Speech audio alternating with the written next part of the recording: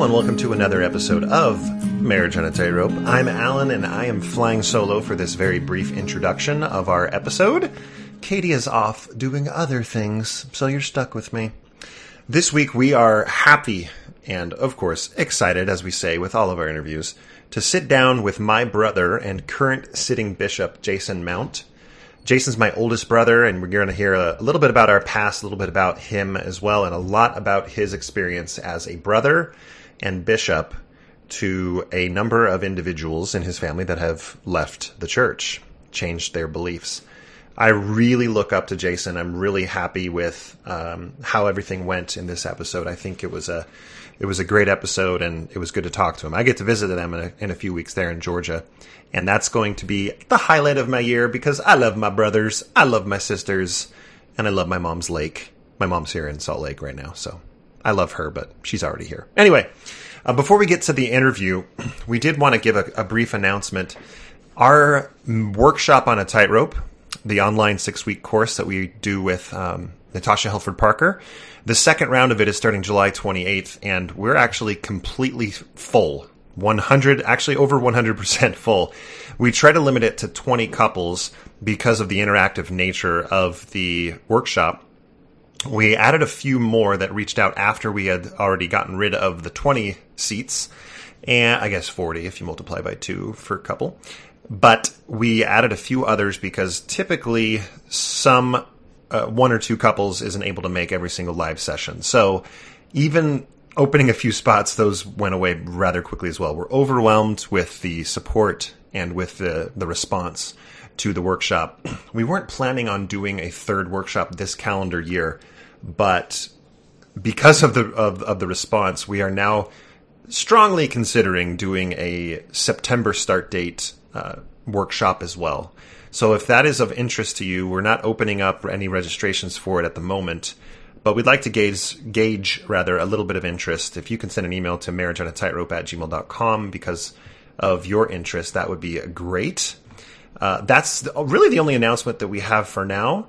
As always, you can follow us on Instagram and Facebook, Marriage on a Tightrope. You can email us at the email already listed, marriageonatightrope@gmail.com.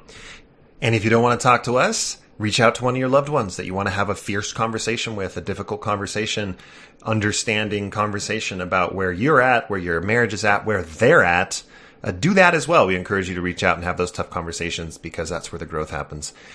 My friends, my tightropers, we love you. We hope you have a wonderful July 4th weekend, 2020, if you're listening in real time or in the next few days. And we hope you enjoy this interview with my big brother and one of my childhood and adulthood idols, Jason Mount. Hi, Katie. Hi. You can start over. Hey, stranger.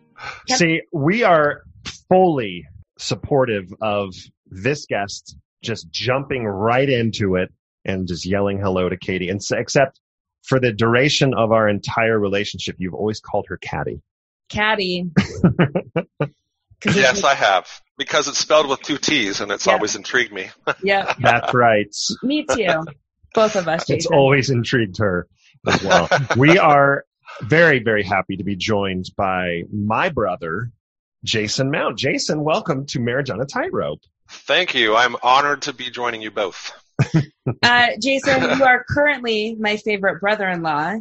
Hey. So, whoa, Cameron. Let me tell you. Well, I have other brother-in-laws. Don't tell Cameron that. Too. Yesterday, we opened our door, and there was a giant Walmart box on our doorstep. And I said to Alan came downstairs, and I said, "Did you order something from Walmart?" And he said, "No. Did you?" And I said, "No." And it was addressed to both of us. So we opened the box, and lo and behold, 150 packages of ramen. And Alan and I were totally perplexed. We posted on social media because we were like, who sent us ramen? Is this genius? Is this a joke? Is it poisoned? Is it poison? Alan and I thought, was there an episode that we talked about ramen and someone randomly sent us ramen? But we couldn't, and then lo and behold, it was Jason and Alan's cousin. And my cousin. So what was that decision like? How did that come about? we have one who lives in Arizona, and he's been a close cousin and friend to me forever, and just like a brother actually. And so we still chat. He's a lawyer, and I'm a physician, and he's very liberal, and I'm I guess I'd consider myself very conservative. So we argue and banter, and we have for decades. And every once in a while we'll think of something random, and he came up with this great idea. Let's send Alan and Katie 150 boxes of ramen. And another item, which is still coming. It's a little behind, but it's coming to add to the ramen, so that'll be coming soon too. So we just decided to do random stuff. Oh, well, enjoy the ramen. It actually made our Monday so much fun. And then also, the kids used the box. I don't know if you saw the picture I posted. Yes, used it was the box awesome. to make a NASA spaceship. And so we got hours of entertainment and meals ahead of us. So thank you, Jason. Now, okay. That's awesome. Jason. I didn't even think about the huge box. And you know what? It wasn't even that expensive. I know Jeff. I talked to Jeff because he called me, Brilliant. our cousin, and he told me, he's like, we just ordered enough to get free shipping. Yeah, that's right. Which it came in to terms of 150. ramen, it's a whole lot of ramen. So we have many lunches that can be prepared by our own children to thank you for. That we don't have to figure out lunch for them. They can just make it themselves. They make it That's themselves. right. I think there are websites with hundreds of ramen recipes too, so you can go to town. That's right. I would recommend to our listeners just throwing a splash of Tapatio in it. I have a chili garlic Tapatio, and it really heightens the ramen experience. For me, it's the boiled egg. Ooh, you like to add the boiled egg? I like the soft boiled egg. Yeah. Delicious. Yeah. I'm a little bit higher in culture. I chop up a hot dog when I make ramen. Now, we really want people to. I want to give everybody that's listening a sense of the relationship that you and I have, the history that you and I have. Oh my heavens! what I'd like to do is, just a few days ago was your birthday. I'm not going to embarrass you by reading the entire Facebook post that I posted, because I praised you until I knew you would blush, because you do not like public praise. But I will, however, I want to read off the 6 random memories that I posted. And these are not praise to you, but these are just memories from our life together. I think it says a lot about his personality. Okay, let's do it. And it did. everyone needs to know, I think, that I'm the oldest and Alan is the youngest of 6, and we're 14 years apart. So there's quite a bit of difference in age. Mm-hmm. So he had an interesting childhood, and I got to watch it happen. It was fun. That's right. That's right. So memory number 1, I remember you locked me in my closet and played Thriller through the door on a boombox. Yeah. And I was freaking out, screaming and crying. And you yelled through the door, "Turn on the lights, you idiot."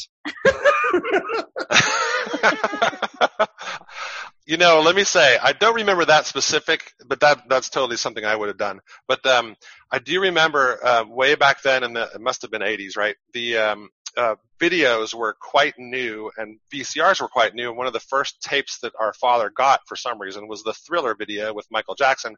And what were you, 4? Yeah, I mean, when Thriller came out, it was 1982, and that's the year I was born. But maybe we got the video when I was 4 or 5. I mean, I was young. Yeah. I remember watching you. I was probably 17. You were probably 3. And you were kind of in front of the television in a fetal position on your butt, just watching Thriller. You were scared, but you loved it, okay? So it was a mixture of fear and love. And so I decided I was going to scare you. So I told our sister, Allison, and probably Colleen too, and I said, "Hey, I'm going to go sneak up in his room and turn out all the done. Tell him he needs to go upstairs and get his blanket or something like that. And I'm going to sit on his bed, and when he comes in his dark room, I'm going to scare him." So I sat up there till the video was over, and you did it. You came up the stairs, and it was dark up there. There was no lights. And then I could see your silhouette in your room as I was sitting on the bed. And at that moment, I put my hands around my mouth, and I said, "Thriller!" Just like that. And I watched you do a little scaredy potty dance with your arms waving in the air. And I cried until I peed my pants, I think. It was great. So anyway, that's the Thriller thing for me. Absolutely. Fast forwarding a number of years, I recall moving your entire family from Louisiana to California to Santa Clarita, and you and I, just the two of us, unloaded let's just say a 67-foot moving van. Oh my gosh, yes. And then while we were taking a much-needed sustenance break at Carl's Jr. down the street, I passed out from holding a long note singing Lady Marmalade in the parking lot. Do you remember that? Rio Lady Marmalade. Rio Lady Marmalade. That's right. I think that we Christina. both lost consciousness singing Come What May from Moulin Rouge That's right. together. Full Moulin belting Rouge. out. Oh my gosh, great times. I would recommend highly that we have a sing-along version of Moulin Rouge when I'm out in Georgia in a couple of weeks. Can I give my first we memory? got to have Cameron do it too. Yes, please. Yeah, what's your first memory? I have Okay, this is let's my hear it. first memory of you, Jason. Okay, so it's Thanksgiving time, and you guys are hosting a big Thanksgiving dinner at your house. But we went I think it was like a day or two before because we had spent the night at your house. So it was like the day before Thanksgiving, and Alan and I are driving to your place, and I think you were in Valencia, right? Santa Clarita, yeah. Or Santa Clarita, yeah.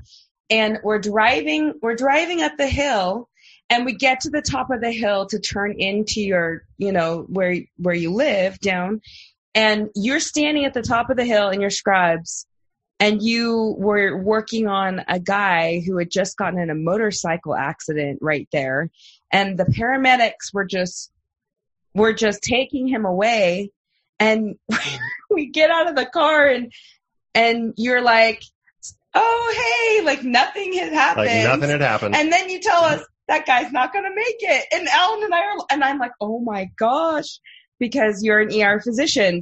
So, I mean, were you just like there, like at the right time that happened? I was driving from work and it came up the hill, and this guy had just with his motorcycle plowed into the side of a truck, like a U-Haul truck of some sort.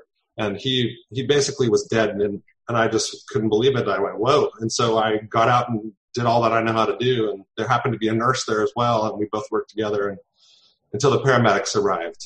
But it didn't look good for him, unfortunately.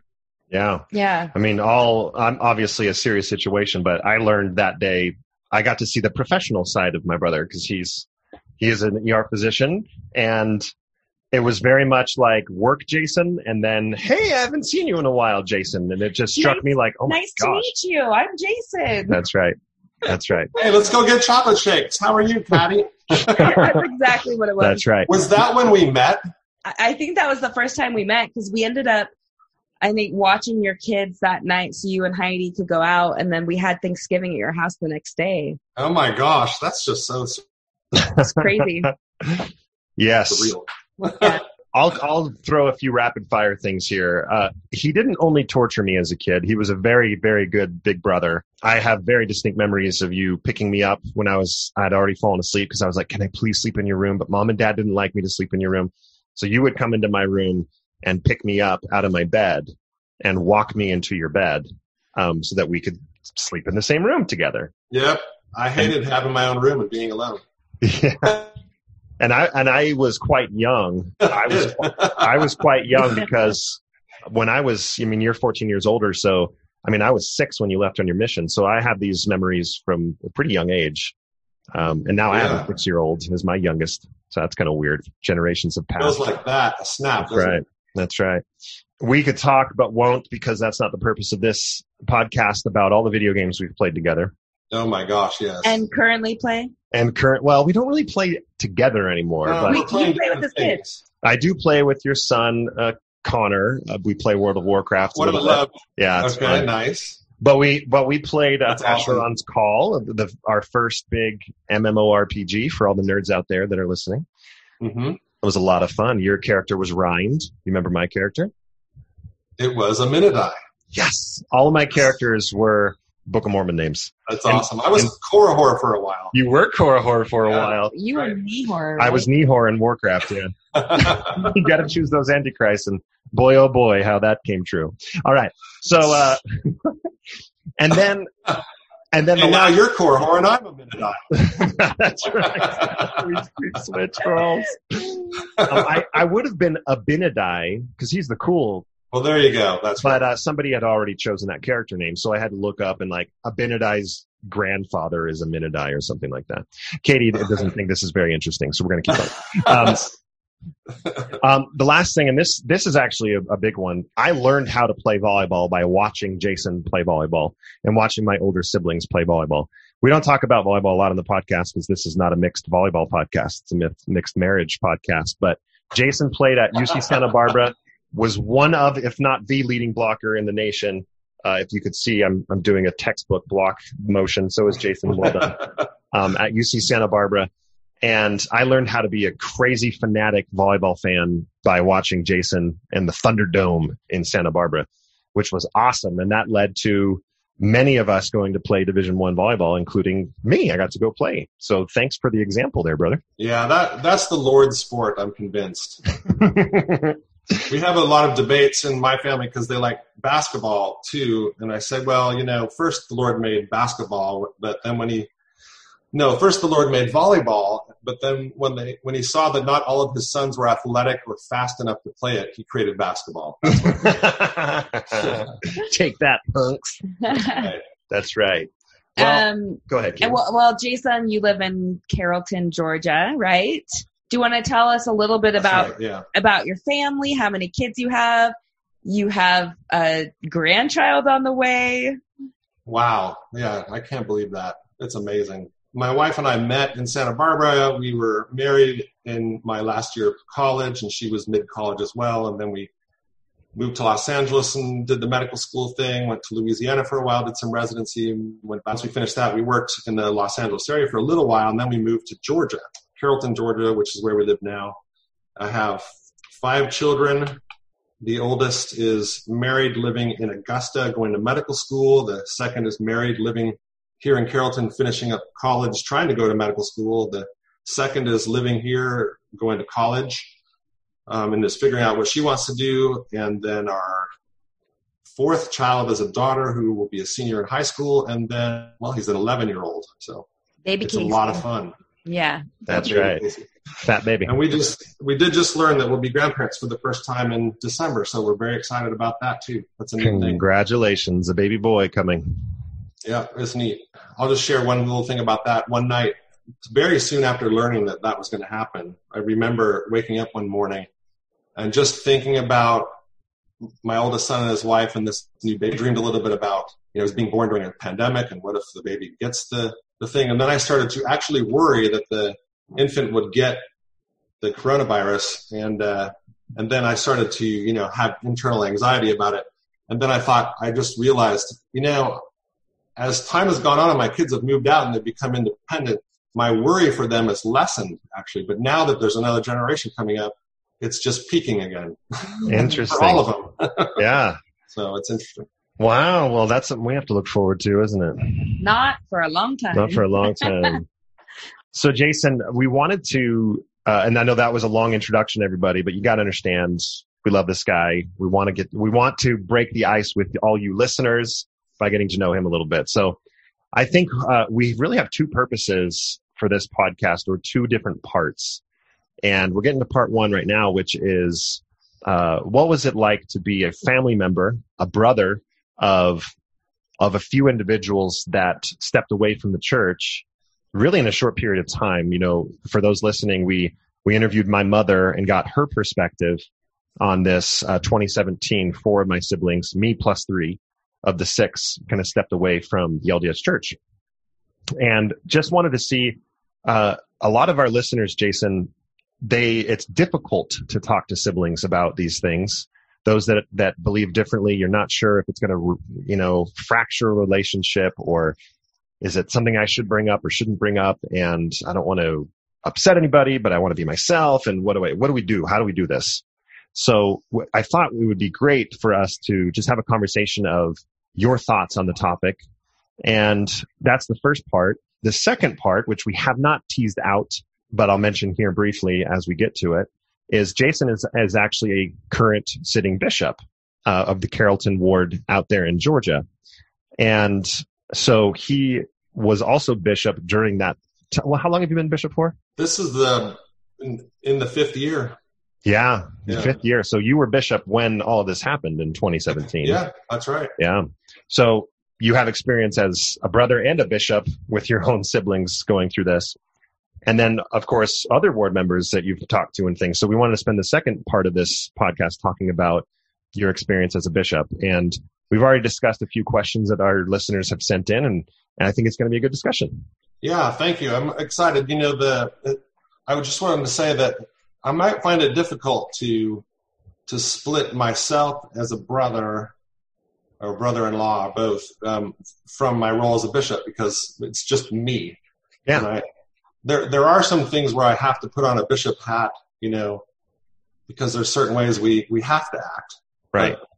But generally it's just me. And so with that being said, my answers, questions, which I'm fine with, I might not be right. I might not be doing it right. And a lot of it, in fact, there's nothing in the manual on how to treat this topic. We don't receive any training, as you'll see one of the questions asked. So there's a lot of just go out there and do it, bishops, as best you can, Right. And so some bishops may do it very well, and some bishops may do it very poorly. Yeah. Not because they're bad, just because they don't know what to do and they're just flying by the seat of their pants. Varying scales in different areas. So take that in mind. Also, I haven't had any time to prepare for the questions. So often when people approach me and they ask questions in this area or any area, sometimes I'll say, will you give me a day or two to think and ponder and pray on it, and then I'll come back and give you my thoughts. I'm not able to do this with this, so tomorrow I may think, that's not actually what I would do, but you guys are going to hear my initial thoughts anyway. No, that's great. And thank you for doing that. I think just with the nature of how busy life is for both you and for us, it's just kind of here we are and we haven't really planned. So, and honestly, yeah, that's right. We're completely happy if you want to answer with, I'll have to think about that. And that's completely fine.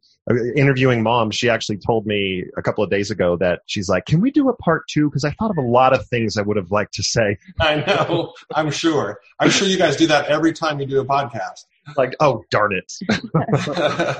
That's right.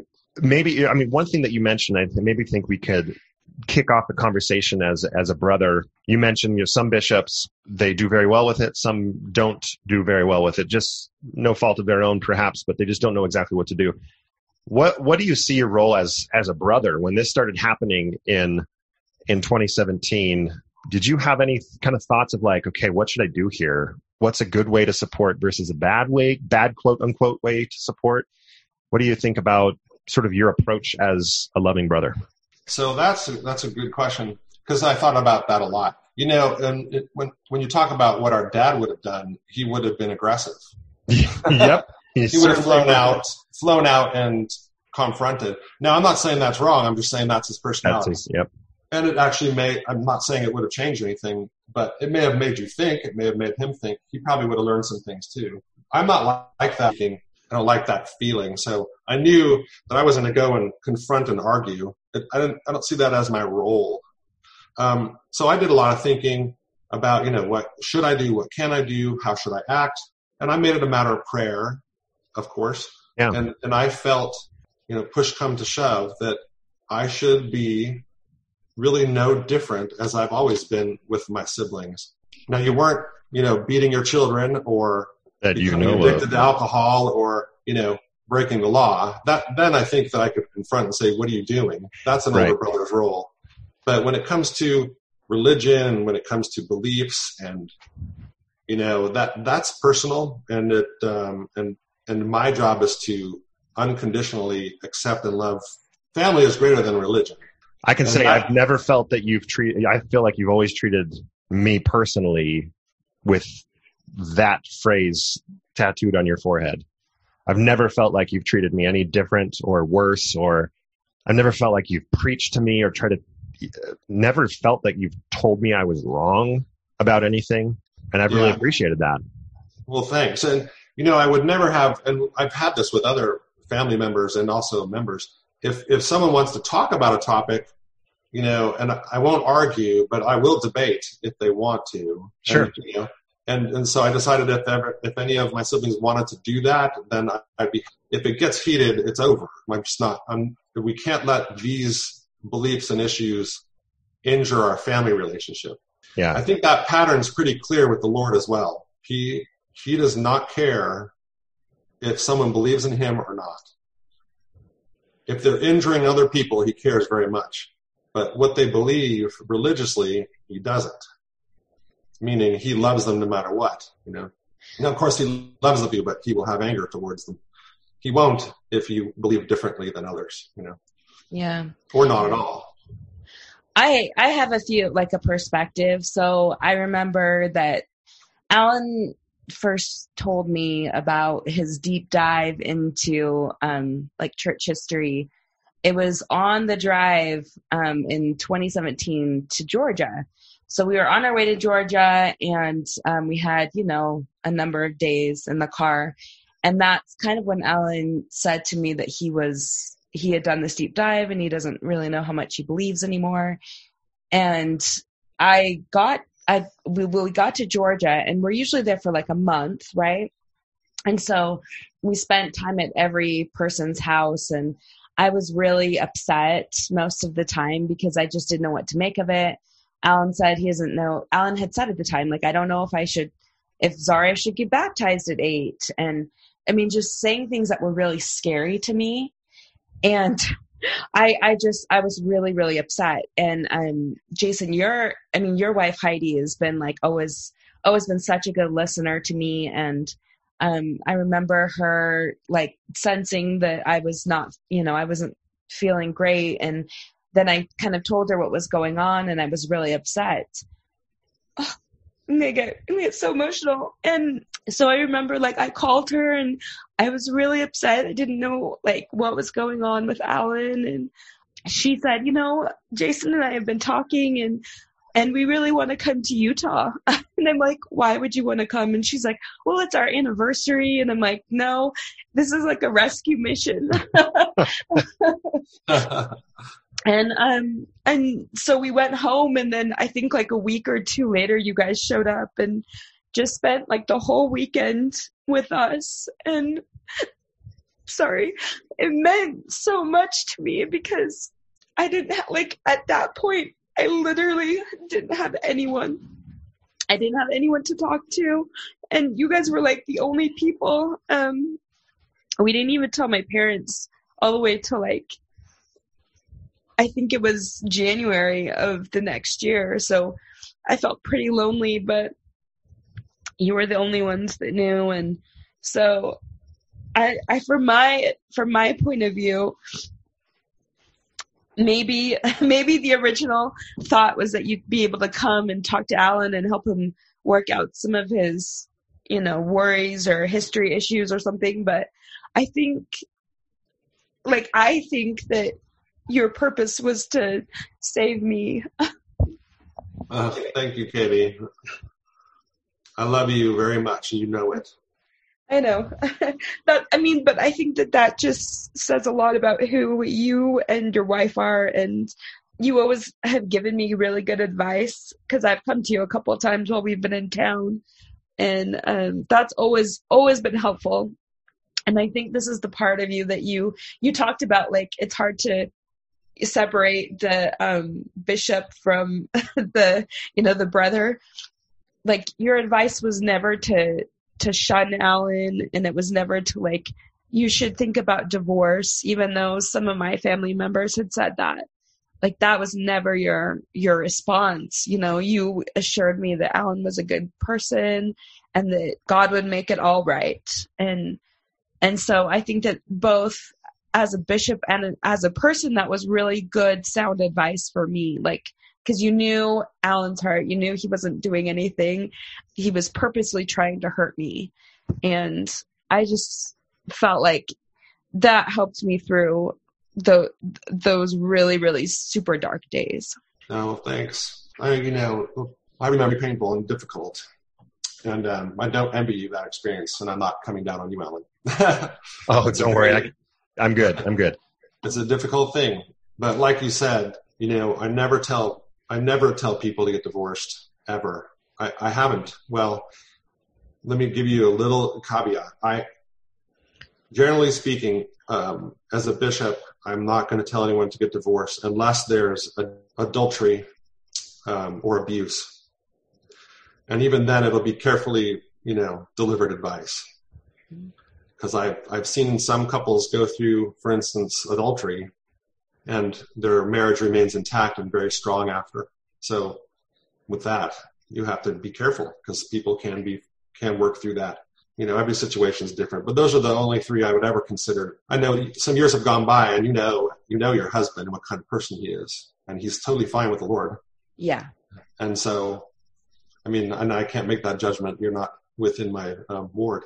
I don't have that right, but you know what kind of person he is. I think that, I don't know if it's the right time to share it, but there's one scripture that really helps me measure a person, including myself, and that's in Matthew chapter 20, where the Lord explains, said and done, all the nations will be in front of him, and he will separate those who act the following way on the right. And then he describes, you stand on the right, you fed me when I was hungry, gave me drink when I was thirsty, clothed me when I was naked, visited me in prison, helped me when I was sick, etc. And of course, what people say, that I didn't ever see you do with any of those things. And he says, if you do it unto the least of these, my brethren, you've done it unto me. So you go to the left. If you notice, he says all nations will be there. He doesn't ask, what church they belong to. He doesn't ask if they really believed in him or not. It's how they treated other people. That's how he will separate, according to the Bible. All of my siblings are the type of people who would do anything for anyone. If there was someone hungry, they'd give them food. If they were naked, they'd give them the clothes off their back, and that, et cetera, et cetera. And so that's Alan, married to that kind of guy, which is great. And so that advice spills over into the bishop realm, just not the way I think about family. Yeah, of course. You gave me a piece of advice when I was out there in Georgia in 2017, that same summer that Katie was having a much harder time than I realized, I guess. No, I knew she was having a hard time, but you gave me some advice. We were driving over to Mom's, just you and I, and everyone else was there, and they were waiting for us. And you and I were talking, and we could tell in the car that we weren't going to have time to finish the conversation unless we pulled over. So we pulled over. You remember this? Yeah, vaguely. Oh, I do remember, yes. Yeah, and I think one of the greatest pieces of advice that you gave me that I still use in all of this mixed faith marriage stuff is just have patience. Like, slow down. You don't have to decide everything. You don't have to decide your future in this summer or this moment or in this day. Just calm down. And this was likely the same day I had told Katie, I don't think Zara should get baptized, which that was 3 years ago. She just turned 8 this April. So that was 3 years before she even turned 8. And you didn't specifically, I don't even think you knew that I had said that to Katie, but to me, that was like, why am I worrying about something that's 3 years away? And why am I trying to solve all of these problems in one moment? So the advice that you gave to me still resonates. It doesn't matter that I ended up believing differently than you. That's sound advice, no matter what side of belief you're on. Right. I think that is important advice for any couple like yourself, where one believes and wants to, attend and be active in the church, and one who doesn't. Is that both sides need to respect and try to really understand where the other is coming from. Yeah. And you, Alan, actually should be a Katie, because you've been where Katie is. So you can empathize with her better than she can empathize with you. Right. So the person that doesn't believe needs to have respect and understanding of the desires of them to do things such as have their son receive the Aaronic priesthood or their daughter get baptized or whatever it is. But then Katie has to realize and try to understand where Alan's coming from as well. So it's a dance. It's really, I'm not going to downplay that. It's significantly different. But there's a lot of other dances that we do as married people where our beliefs and understanding of how things should be are different. Mm-hmm. Not just in religion, everywhere, So, that dance you do in other departments as well. Let me ask you, and I don't know if this has happened in our family or not, but I know that this has happened in people that are listening. if a sibling of that like me that has left or is on the brink of leaving, what do you do if they come at you pretty aggressively? Of Jason, did you know this? And oh my goodness, and how do you defend this? And how can you be a part of this church that believes these things and treats these people this way? If someone comes in, running hot, first let's talk just family member. I know that there's a component, maybe someone has done that in your bishop's office as well, but I think I know the answer just based on who you are and what you've said already. But how do you handle a situation like that? Yeah. So you're saying when someone comes at me pretty upset that why do you believe this way when it's, whatever? Is that what you're saying? Yeah. Like, someone comes up to you and names, and I'm being generic and vague. If a sibling comes to you and they're like, how can you support a church that treats these people this way, or treats me or my family member this way, and you just sit idly by, just blah, blah, blah. I'm not sure if you've had an experience like that, but what approach do you take in reacting to a situation like that? Yeah, that's well, I mean, I think the soft and gentle approach is the best way. Sometimes, and I have had members of the ward who've come up with disagreements like confrontationally like that. And sometimes you can't diffuse them, and you just have to agree to disagree. And I kind of cheat a little. I always try to return to the Savior, being the Prince of Peace. When you start talking about him and focusing on how he would think, everything seems to kind of calm down a little bit, And just my experience. It doesn't always work. Sometimes the person they need to be angry, and that's okay. And, I'll express to them ultimately, especially at the end, even if we haven't agreed and they're still mad, I'll say, no matter what you believe and what I believe, I still love you and will do anything for you. So I don't want you to leave the office or my house or whatever thinking that I think poorly of you or that I'm angry with you, because I'm not.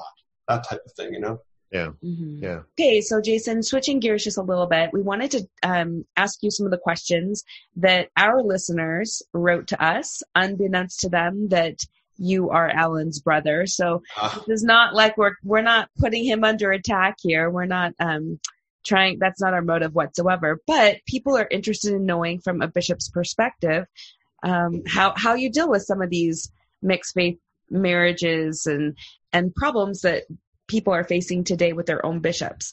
So I'm just going to start asking some of the questions. Let's see. And this one would be a good one for me to ask. So what advice do you have for the believing spouse? So for someone like me, of how to survive this, at least in the beginning, it feels like a survival. It's really hard, and you don't want to resent your spouse. So if you could offer any advice or resources to those who are still believing and in.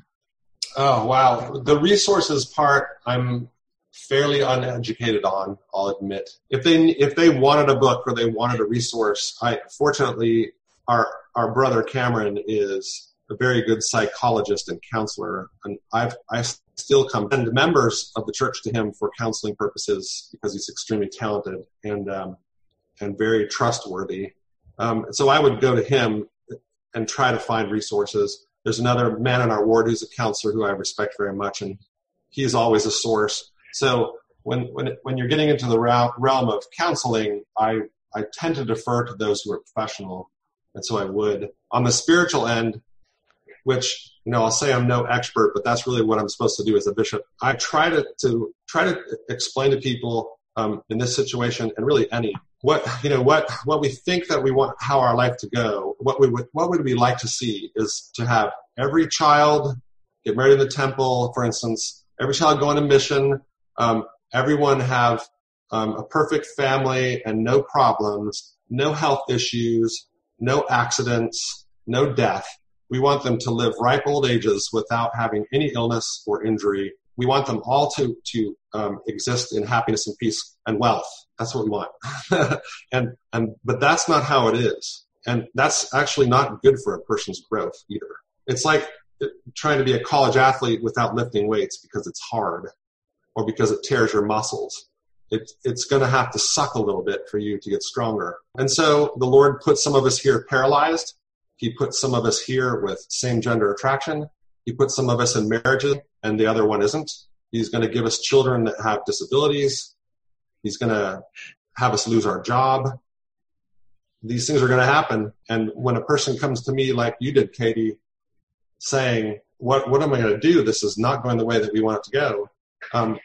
I think the Lord doesn't really, I mean, of course he cares about everything, but he's not really looking at making our lives perfect, just to grow and to learn.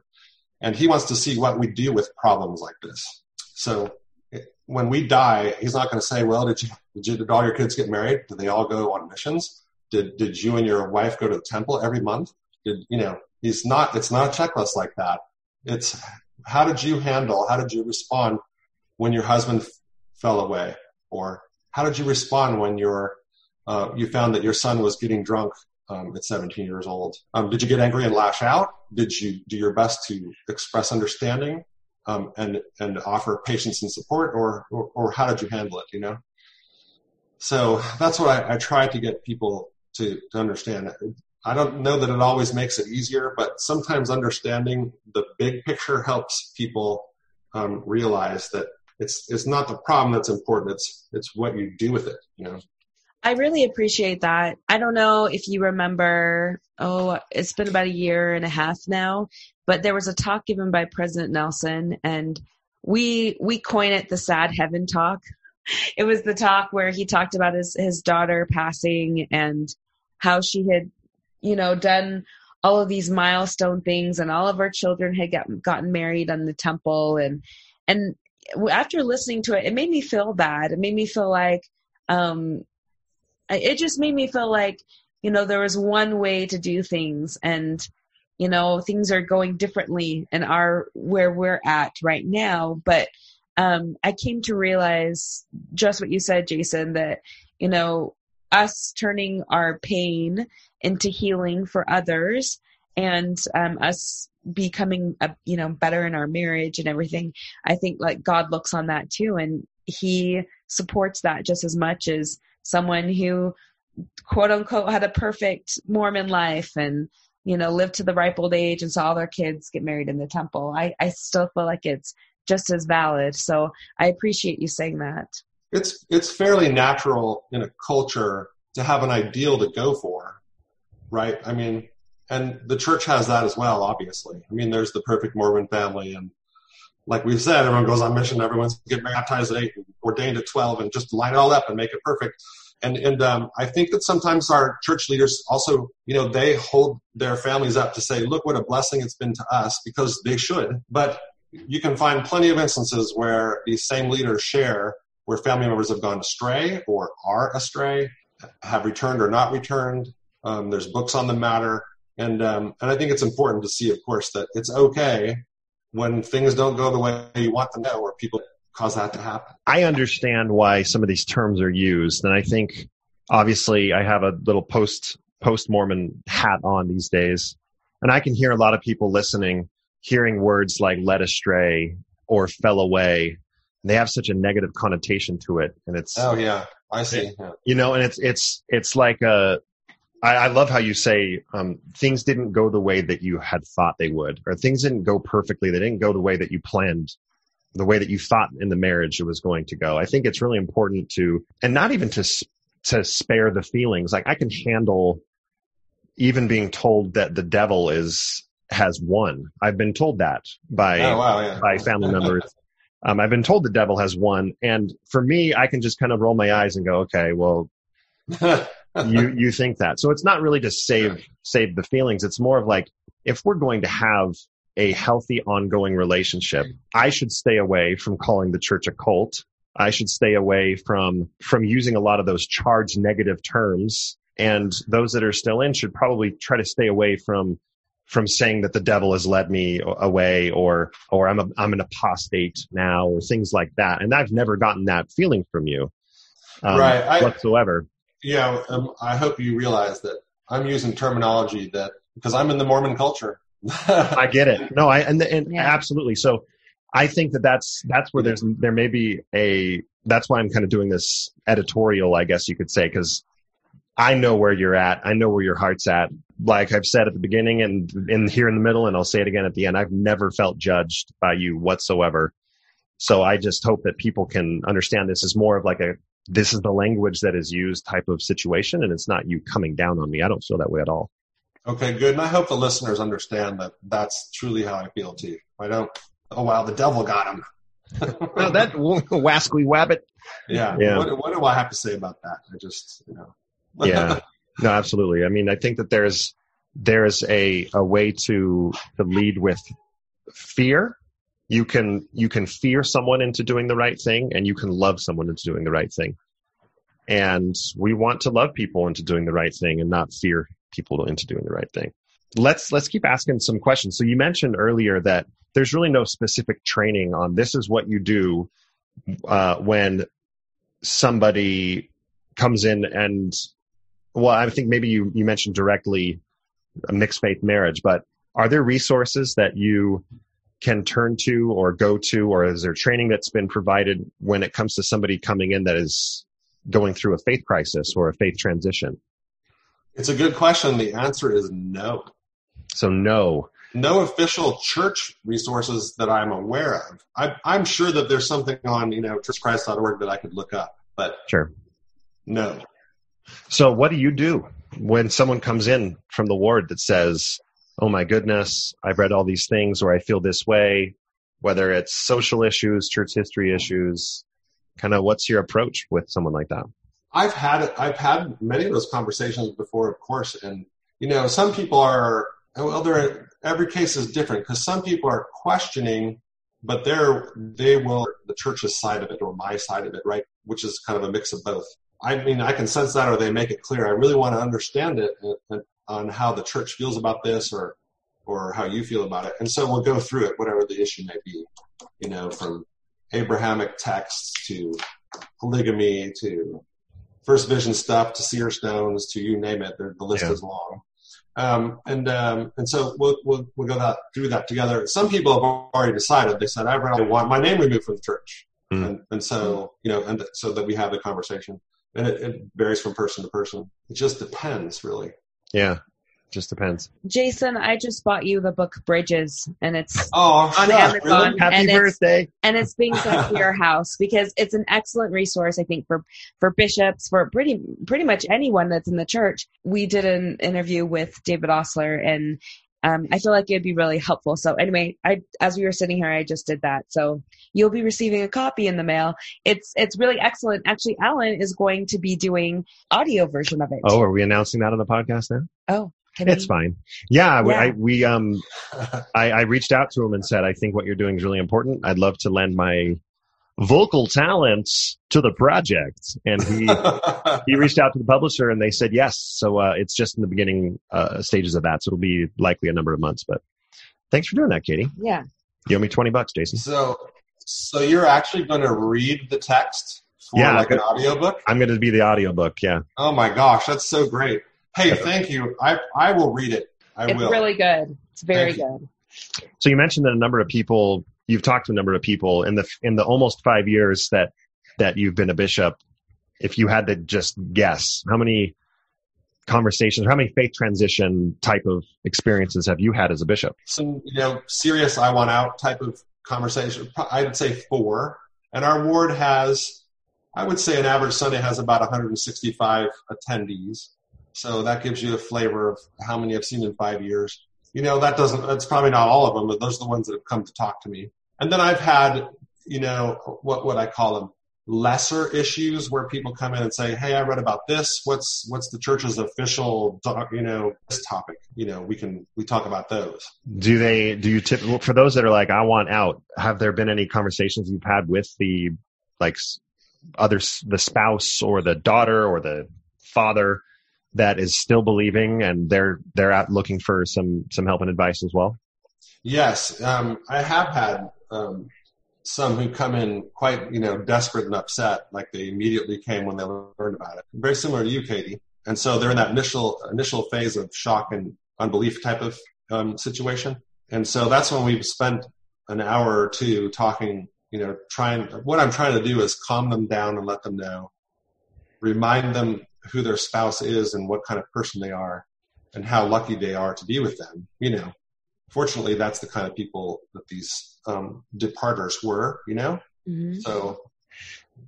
so I can, try to fit this difficulty that's now facing them. Here's one that I actually can ask from my own experience. A lot of people's experience is similar to mine, where when my beliefs changed, I didn't want my relationship with the church to change, whether that was a naive desire or not. I had no plans on stopping attendance. I even, in August of 2017, renewed my temple recommend. So that was after our visit to Georgia and after your visit to Utah. A lot of people feel that eventually it becomes untenable because you raise your hand and you make a comment that isn't well received. It's not against any of the teachings of the church, but it's not quite the standard narrative, I guess you could say. And all of a sudden you feel like you're an outsider and you don't feel like you fit in. You don't feel like they want you there. And sometimes people tell you that, but other times it might be more inside. So I guess the question is, what is, as a bishop, what do you feel like the role of the attending unbeliever is? What level of participation should they expect? Should they expect callings? What is the role of an unbeliever? Oh, that's a really good question. This is where I might get the answer wrong initially. We can release an update podcast. I have to think. This is a thinking question that I'd have to spend some days on, I think. No doubt. I have had I've had some people who have left the church or are thinking about leaving it, wanting to have those discussions in, for instance, Sunday school or Relief Society. You know what I mean? As I looked into the handbook and talked to my stake president about that type of thing, I think it was correct to tell those people that Sunday school is not discussion about controversial doctrines and controversial church history topics for good reason. That the church isn't going to contradict itself or, get into those conversations when a majority of the people probably don't want to. I think the church would say that people are coming to church to partake of the sacrament and to learn the gospel. In regards to, that at church, that's pretty much my advice. I don't think, knowing you, I don't think that you raised your hand to stir up trouble. But you were in need of discussing it, and as a result, people who don't want to talk about that stuff, you sensed it, right? Right. Yeah, I mean, I kind of learned pretty quickly that there were a few situations where what was being taught was not actually what the church teaches happened. And so I would raise my hand and say, that's actually not true. This is how it happened. And it would turn into a big back and forth. And that was not easy. So talking with my bishop, and actually worked with the stake president a little bit more than the bishop. I don't trust bishops. I'm just kidding. I don't blame you. I'm just kidding. No, actually, I don't know why. I ended up working with the stake president a little bit more. We talked about an idea, and I'm interested to hear what you think. And this is one of the questions that happens is like, look, gospel doctrine, gospel essentials, you just explain kind of what the purpose of that is. And in general, I recognize you did explain the purpose of Sunday meetings in general. This is what the purpose is. Not to get into those, those high emotion topics that are really difficult. So one of the questions that someone in our position is, well, when is it time to, if it's not there, where is it? There is no time to get into those difficult discussions. I think that's like that. I feel like that's a legitimate concern. So one of the recommendations is, could we have a second hour, now that there's not 3 hours, could we have a second hour Sunday school class that's dedicated to talking about the gospel topics essays and keeping it all, church sourced material, but talking about I think the question says specifically parents and leaders of the youth of, hey, parents and leaders, you should be familiar with these gospel topics essays, some of the more difficult things, because your kids are going to learn about them. They're going to learn about them. Wouldn't you rather they learn from you than from the cesletter.org about these things? They talk, at least in seminary, they try to address some of the things, right? So they'll hear it one way or the other. Right. So, do you feel like there's maybe, whether it's in your ward or a different ward, if there was sufficient interest, what would you think about that type of additional class for those that wanted to do that? Yeah, I would be open to that for sure. And, I wouldn't force it is the wrong word. I wouldn't have it as, today we're not doing the Sunday school manual lesson for the week. We're going to talk about the polygamy history of Joseph Smith and Brigham Young. That's what we're doing today. 75% of the word would be uncomfortable. I just want to kind of read the Bible, whatever we're doing this week. Sure. But I wouldn't person leading that discussion in a separate classroom with adults who would be interested in learning what is the history of this and what's the church's official stand on this topic. Yeah, no, that's great. I think that's a good approach. I would attend. I'd teach the one on polygamy if you'd like me to. I'm probably going to get in trouble for saying this, but that's the class I'd want to go to. Right. Yeah. It's super fascinating. It's really interesting. It is fascinating. Another question, which is a fairly hot button topic for a lot of members, and is actually, one of the reasons, one of big reasons why some people decide to step away from the church is when they have an LGBTQ child or friend, or it could be anyone, but a lot of times it's a child, someone in their immediate family that starts going through that. So from a bishop perspective, how do you handle LGBTQ youth when it comes to like temple recommends or church advancement? So that's a really good question because I've done it. The interesting thing, as a bishop, you in many ways you represent the church. I'm talking as a secular organization. Sure. And so I will follow the rules. I don't see it as my job to be a fringe, bender or breaker of the rules. I'm just going to do what I'm told, basically. And that gives me leeway in certain areas, but there are boundaries that are definitely well defined in the handbook of instruction. And when it comes to LGBT issues, forgive me, the rules, I think everyone pretty much knows them. The church has instructed bishops that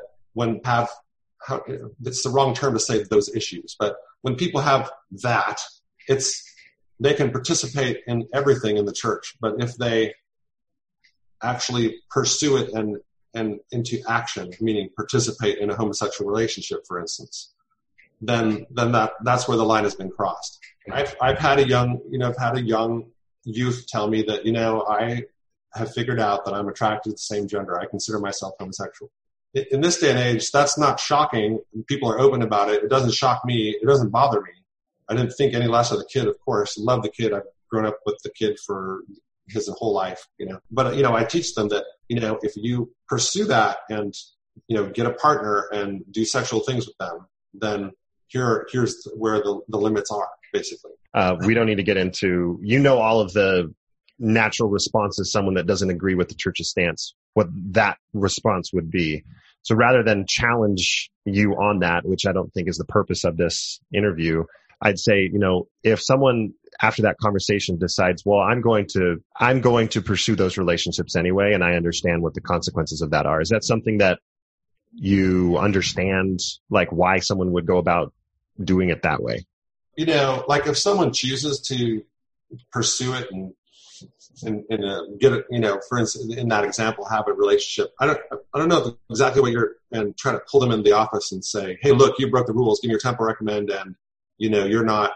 We're going to hold a court, and we're just not aggressive like that. Like I'm not out to go and punish people. But if they choose to have a relationship and they do get into sexual activity with the same gender or the opposite gender, and they come in and say, hey, I want a temple recommend. I mean, I'm going to follow the rules that I have to follow as a bishop. I think that likely a more common scenario would be, thanks, Bishop, for telling me, if I pursue this, I'm not going to be able to continue in advancement or in temple participation. I'm going to do it anyway. Right. So I forego going to the temple and I forego that. We've spoken with a number of bishops that get it. They're like, I understand. I mean, that you're in a difficult situation. You've made that choice. I imagine, I don't know. I guess I'm prompting you to give the answer that I think you're going to give of just, isn't that a situation that you get it? You understand why they would choose that. Oh, totally. Yes. Totally. Right. I totally understand. Yeah. Believe me. Sure. Yeah. I totally get it. We're trying to provide a model here for conversation where we're brothers. You're a bishop. I'm still a member, but I'm an ex-believer. And we don't agree on everything. And this is one of the topics we don't agree on.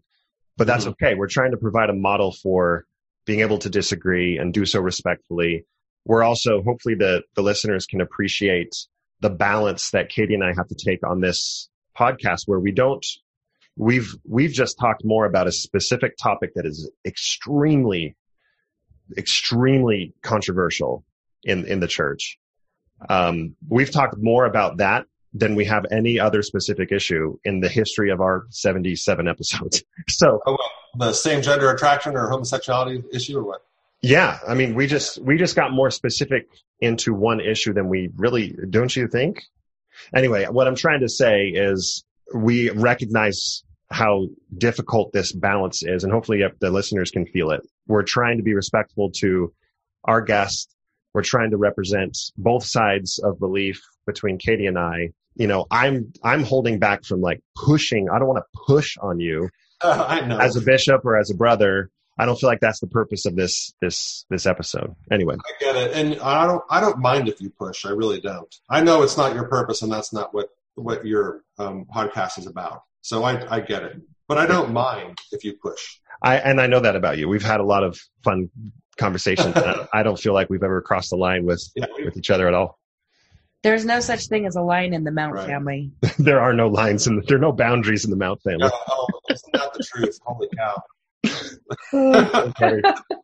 Okay, so, and it's so funny because I'm wearing my Love Loud, which is a Pride concert here, and like I'm wearing that shirt. We're flying a Pride flag out there.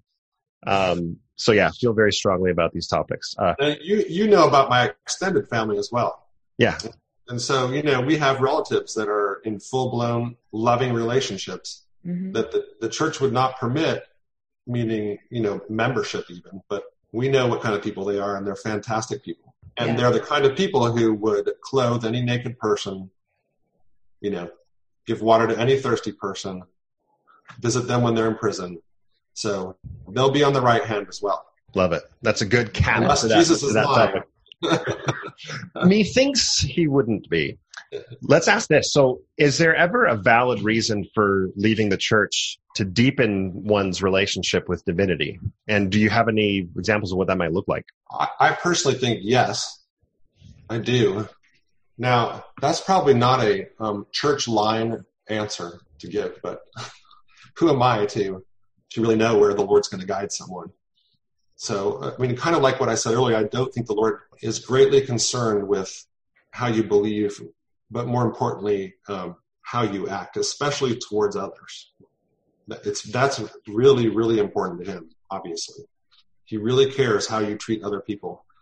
So that's really important. And do I think that the Lord himself may guide someone away from the church and then teach them things that he wants them to learn? I don't really know. I would never put that past him. What I do know is that if someone does leave the church, I don't believe that he no longer loves them or cares, obviously. And I do know that he's a master teacher and can certainly use that to advance the child who he loves very much, whether they're attending or even believes in him. I can get so I've kind of learned this, I've done a lot of learning since our family has gone through this. There was this ignorance of this experience in our family because all 6 kids were very, TBM is what I call, true blue Mormon. Yeah.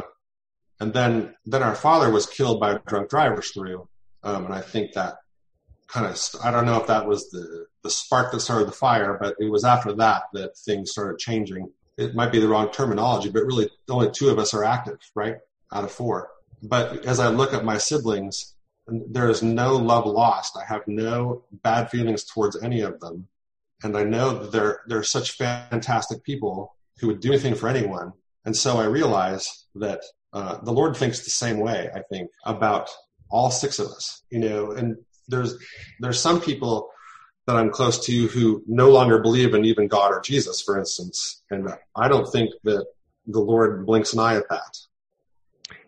It's really funny that you say that because I've said the same exact thing to you or to others that I've had conversation on this topic with in regards to my own belief. You mentioned it earlier. I have the added benefit of having been in your position before as far as belief goes, having been in Katie's position before as belief goes. So I know the God of the LDS Church, and that's a weird way to put it, but I know that God from my whole upbringing. Let's say that I am wrong about his existence, Christ's divinity, the church being true or not.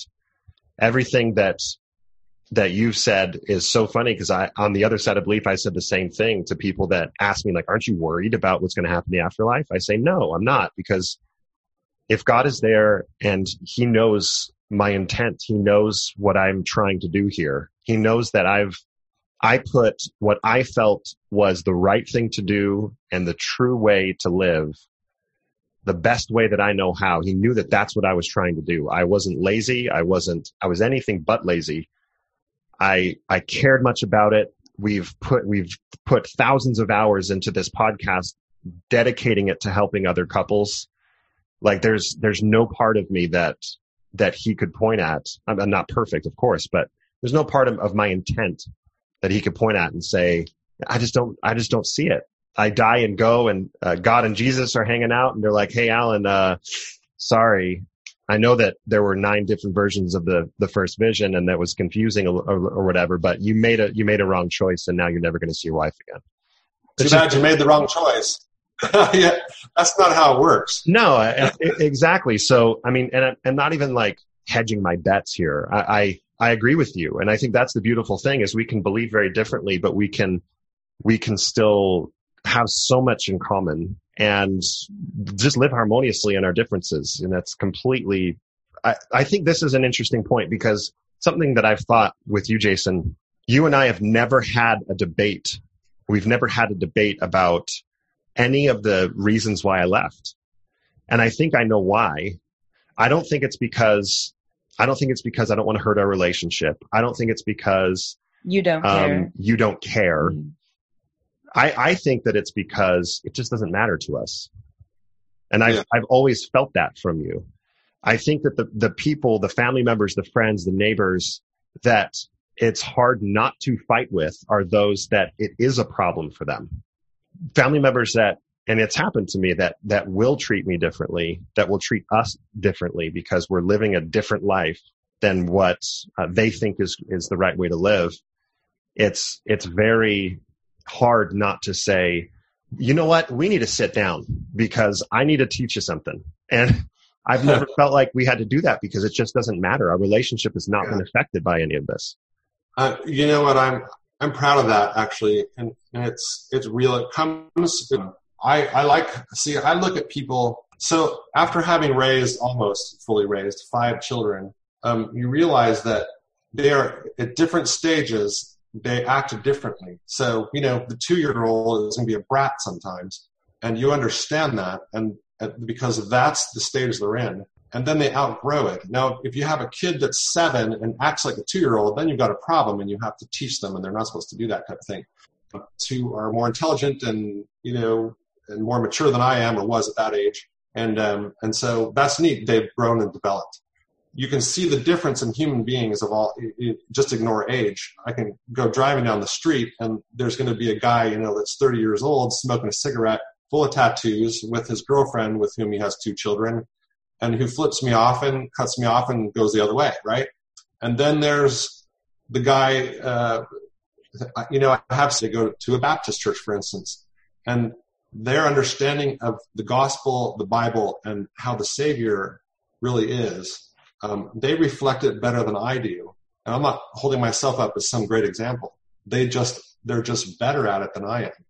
And their patience with people, their love for people, their understanding, is deeper than mine, and I recognize it.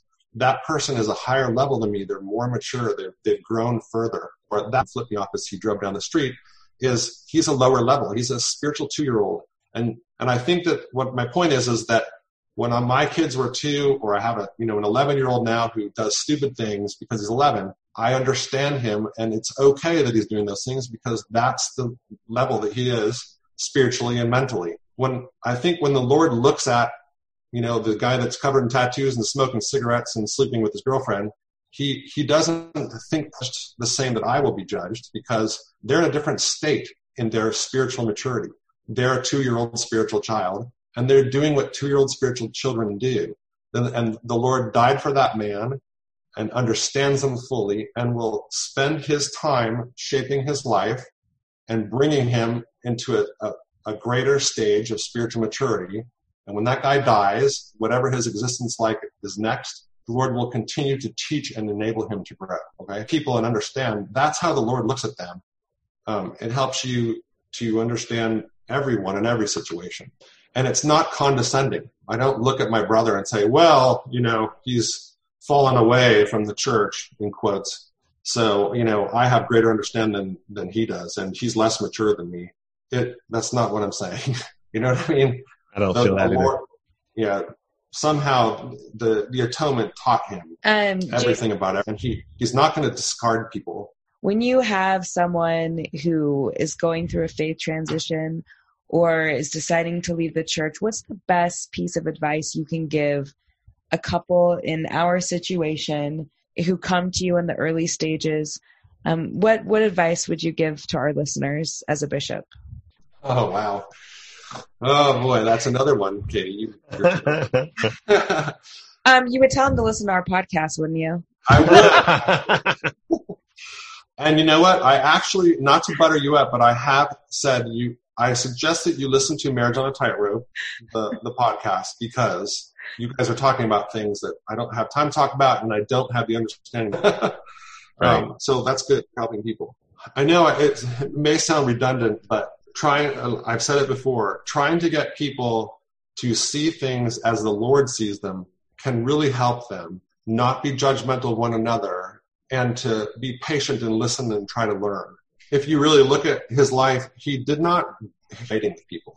So that was one thing. He taught what he believed and just let it be without being aggressive or arguing, And so I think if there's one person in a couple who, quote, believes, unquote, and one member who doesn't, such as in your relationship, I think that it's good advice to not argue those points together, generally speaking. Mm-hmm. It's not helpful. There's a lot of points in church doctrine or history that there is no winner. You can't prove it either way. I've listened to many podcasts and did a lot of reading on all of it. You can't prove it one way or the other. There's either not enough evidence or you can interpret it any way you want. And so you're never going to come to the right answer, if you know what I mean. So it's not worth arguing about those things. And then above all, both sides need to really look at their partner and determine if they're a good person and if they are a loving person. Because in most relationships, that's the case nowadays, because the ones that aren't don't last. So even if there's a difference in faith and in your religion, if you're loving each other and your children, if there are children, and your goal is to create a home where they're safe and they're loved, then that's a rare thing, and it's beyond religion. And I think the Lord thinks the same way. And finally, I want to say that you really look at how he's handled his family when he's put them on the earth, if that's what you believe, for 6,000 years or longer, however you think. Most of the time, he places them here without religion, in most cases, or a religion that's different than Christianity. And certainly than a religion that's, yes, most of the time, that's how people are put on in the earth. So, I mean, that it tells me that that's not the point. It's not the point. And it's not a priority for him. There are other priorities. Beautifully said. That would be the beginning of about 2 hours of advice. That's right. Softball question to end it. What are your thoughts on pineapple as a pizza topping? And if a person likes pineapple as a pizza topping... I really can't stand it. And, hold on, we're asking as a bishop. If a person likes and acts upon these feelings... Can they qualify for temple recommend? No. You heard it here first. No. Disfellowshipment is the least of what would happen. That would mean I would not get the temple recommend. That's ironic. That's true. That is ironic. Katie's the one that likes the pineapple on the pizza. Hand it over, Katie. Hand me I'm over. Polynesian. I like it on everything. That's true. And the very last thing that I'll read, Jason, is the right way to end it. Our good friend Dave Gravett, he was one of the 5 virgins in that story where he said, please thank him for being brave enough to walk into this topic and address it in an unscripted situation. Oh, that's very kind. And I saw all the questions. I know we didn't get to all of them because I'm very verbose, but I would be happy to return and answer all of them anytime you want. That's awesome. We love you a lot. You represented yourself and our family very well. It sucks living in Utah with you, one of my best friends and brothers, living so far away because we just don't get to see each other enough. You're totally right. That's the hard part. It's really difficult. That had clue in the Father's Day gift. That's right. I'm headed your way July 15th, assuming that COVID doesn't shut everything down again. It's going to be fun. I think you, Cameron, and I should just debate religious topics and the existence of God the entire time. The whole time. Oh, that's it. No, but you can only do it through YouTube videos and TikTok videos. TikTok alone. This is who we're dealing with. Is my brother Jason got onto TikTok a year before any of us in the family did. A year before. He is the trendsetter. I'm the 51-year-old father, almost grandfather, who plays Fortnite and watches TikTok, and just anything that's immature, I do it. I think that's why our relationship works. It's great. Jason, thank you so much. Can't wait to see you in a few weeks. If we have you on for another one, we'll make sure you're better prepared. You thought you did an awesome job. Yeah. And thank you very much. We love you lots. You guys are doing a great job helping people. And you're very kind. You're both brave, and I'm not just looking at Katie. You're both brave. If people could see and know your kids and how they treat each other and how they treat other people, they would know that they are growing up in a home that the Lord would be very happy with. It means a lot coming from you, big brother. When it's done, we're gonna see that it was better that we grew up together. Tell me you don't wanna leave, 'cause if change is what you need, you can change right next to me. When you're high, I'll take the lows. You can ebb and I can flow. We'll take it slow and grow as we go. Grow as we go. Grow as we go. Grow as we go.